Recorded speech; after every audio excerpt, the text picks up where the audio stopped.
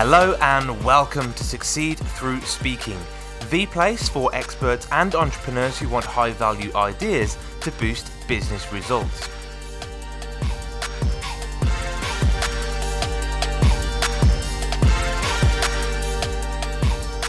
Hello, I'm Tom Bailey, and in today's Speaker Stories episode, I'll be getting to know Andrew Davis, who is a keynote speaker, a best-selling author, and one of the most influential marketers in the world. So Andrew, hello, and a very warm welcome to today's episode. Hey, thanks, Tom, for having me. This is fun. I'm so excited about telling my story and hearing some more. Awesome. We can't wait to hear all about it. So whereabouts in the world are you right now, just out of interest? Today, I am in South Florida. I live in Boca Raton, Florida. Amazing. Thank you so much. And I just want to share just a little bit more about you before we do get started.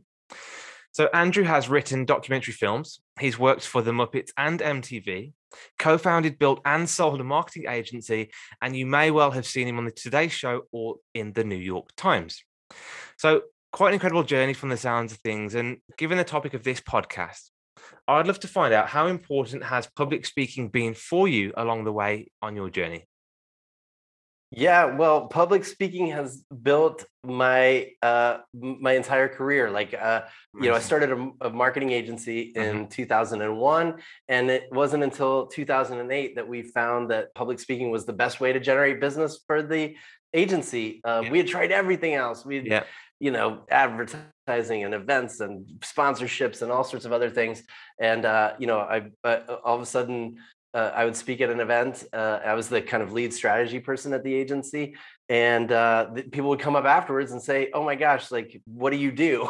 And then I tell them what they do, or they'd say, "Can you do what you just spoke about?" And I would say, "Yeah, we have an agency." The next thing you know, we had a full book of business. In fact, it got so busy that I was speaking and we would generate leads we couldn't handle, which is, a good problem to have, but a frustrating one as a business owner. Yeah, absolutely. And did you find that you had to choose the right places to speak? Was that one of those important elements of public speaking for you? Yeah, well, we chose what we call a fractal every year. So we would determine a new business opportunity and look at the kind of a fractal. For me is a niche within a niche within a niche. It's a small enough target where you can really focus your energy and understanding the industry. Awesome. And usually we do the first speech for free in the industry. So we'd pick like multifamily housing, and we'd speak at an industry event. And that would kind of open the door to other opportunities within that industry. And we could usually build like a 3 or 4 year business cycle out of focusing on one industry a year. Awesome. And so that became really important. Yeah, it was a big aspect of the strategy that made it work. On that, a lot of speakers that I speak to tell me that whenever they speak at an event, if they get their presentation right, they always get offered another presentation after it or another opportunity to speak. So it almost creates that snowball effect for you if you do that first one for free. That's my goal. My goal is 4 stage side leads from every single event. And a stage side lead for me is just someone within the first 72 hours after speaking that they ask me to speak at a specific event, which means it has a date and time. It means that they're high enough up in the organization that they could, make the decision or refer me, and that they have a budget. And if those 3 things are true, then I've gotten 1 stage side lead. So my goal is 4 after every speech. And to be totally fair, just to manage everybody's expectation, the goal is 4, but right now I'm averaging about 2.78 or something per gig. So I measure all of that to make sure I know that the speech is working, that that I'm actually getting those stage side leads. Great. I love that you've got that data and it's so accurate as well. So let's go back to the very beginning, just for a moment. So we talked about 2001. You were trying everything when you first launched that business. What's your earliest memory of having to stand up and deliver a presentation? Was it during that time, or was it way back when you were in college or university?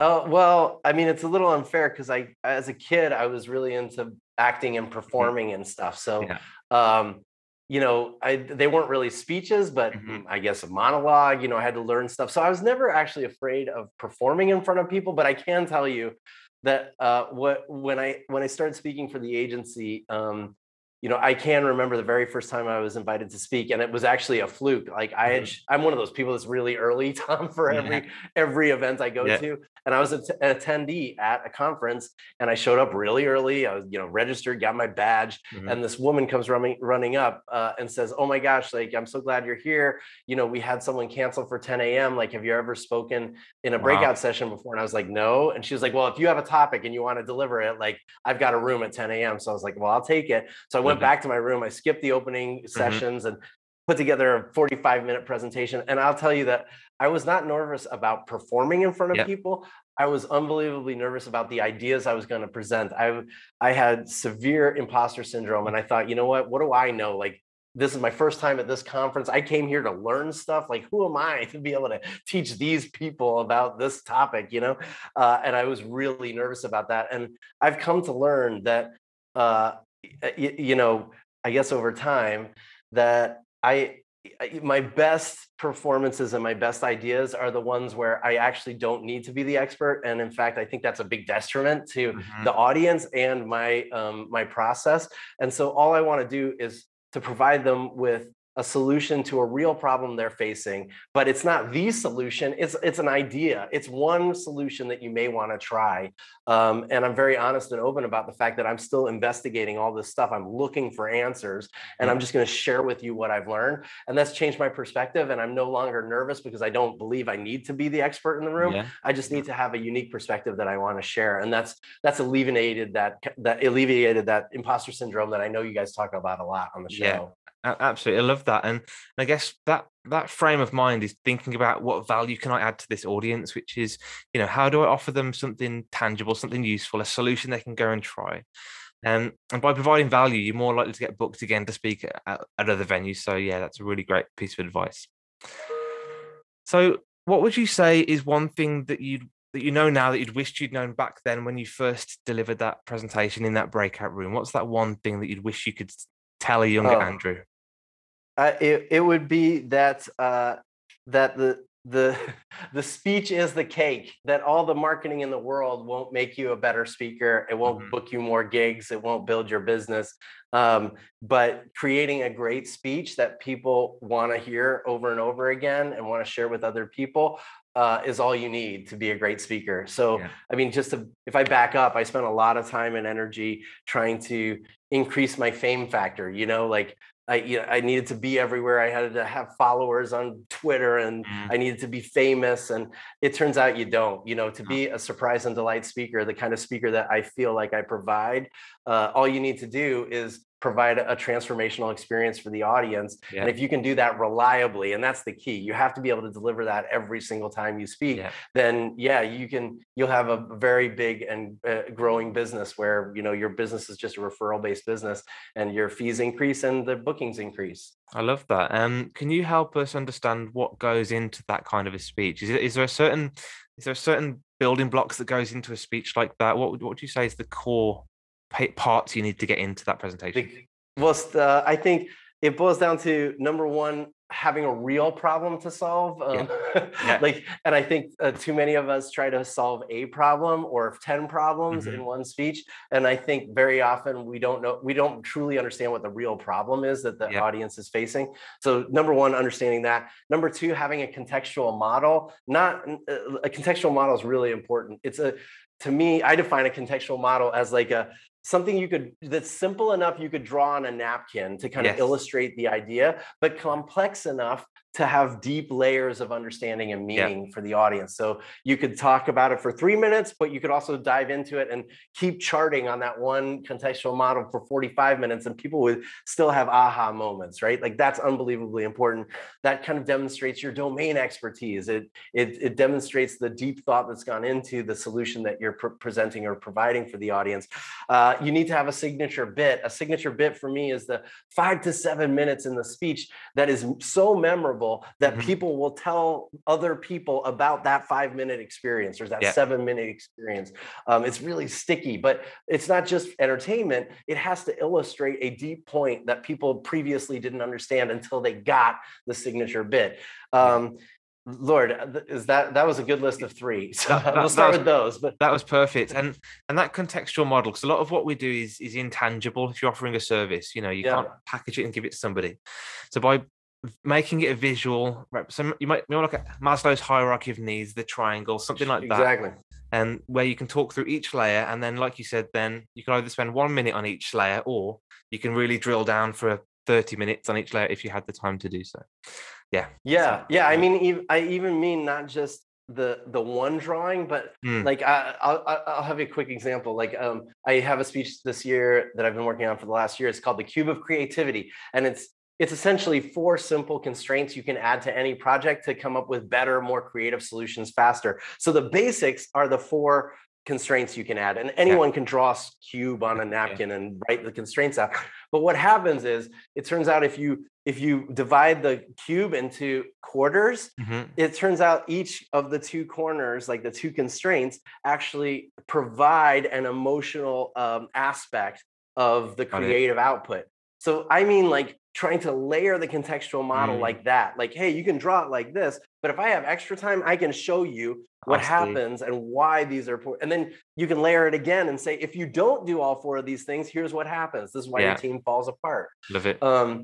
So the deeper you actually invest in that contextual model, the better off you'll be. I started with real simple ones, like, it's the ABC model. A stands for this, B stands for that. That's like the very first version of an idea. You got to keep going until you really have dissected the idea so much that you believe this is the solution that's best to present at this time. Yeah, love it. Great advice.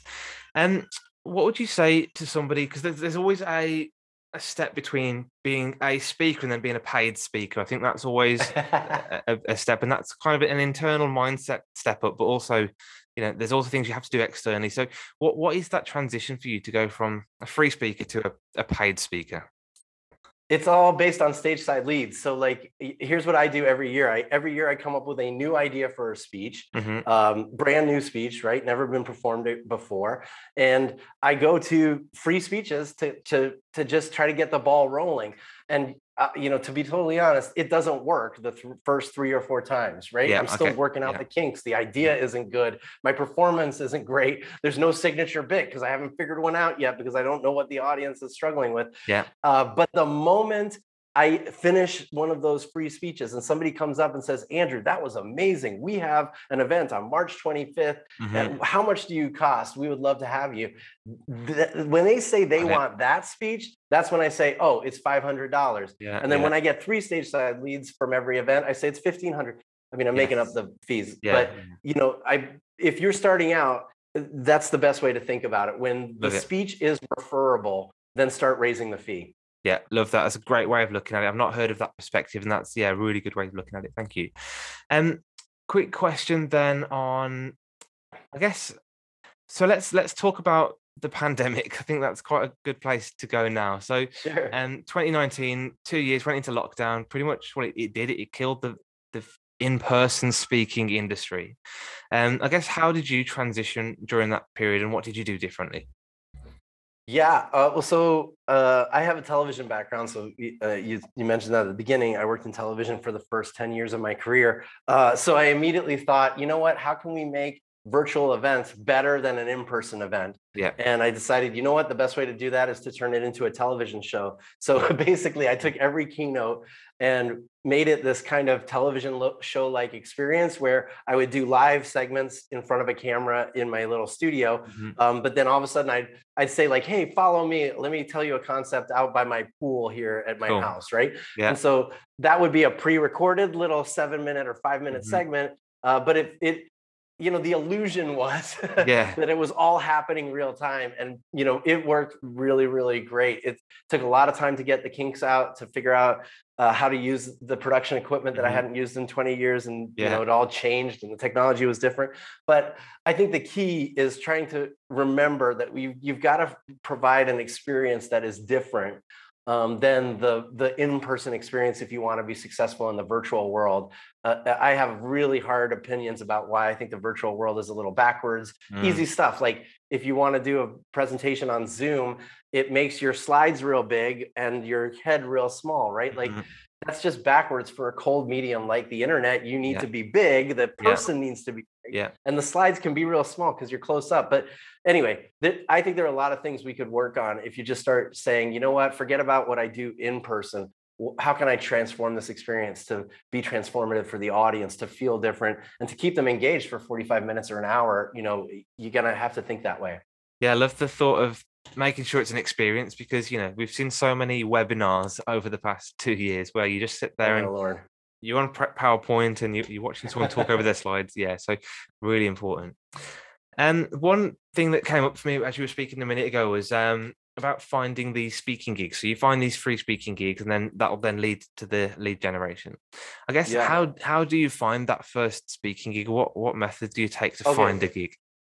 I mean, to be totally frank, I'm at the point at which I get so many inbound inquiries that, you know, for the free gigs, like I can say, hey, look, I know you can't afford me, but hey, guess what? I have a brand new speech, and I'd be happy to do this brand new speech for you, you know, instead of Loyalty Loop, which I know is what you wanted.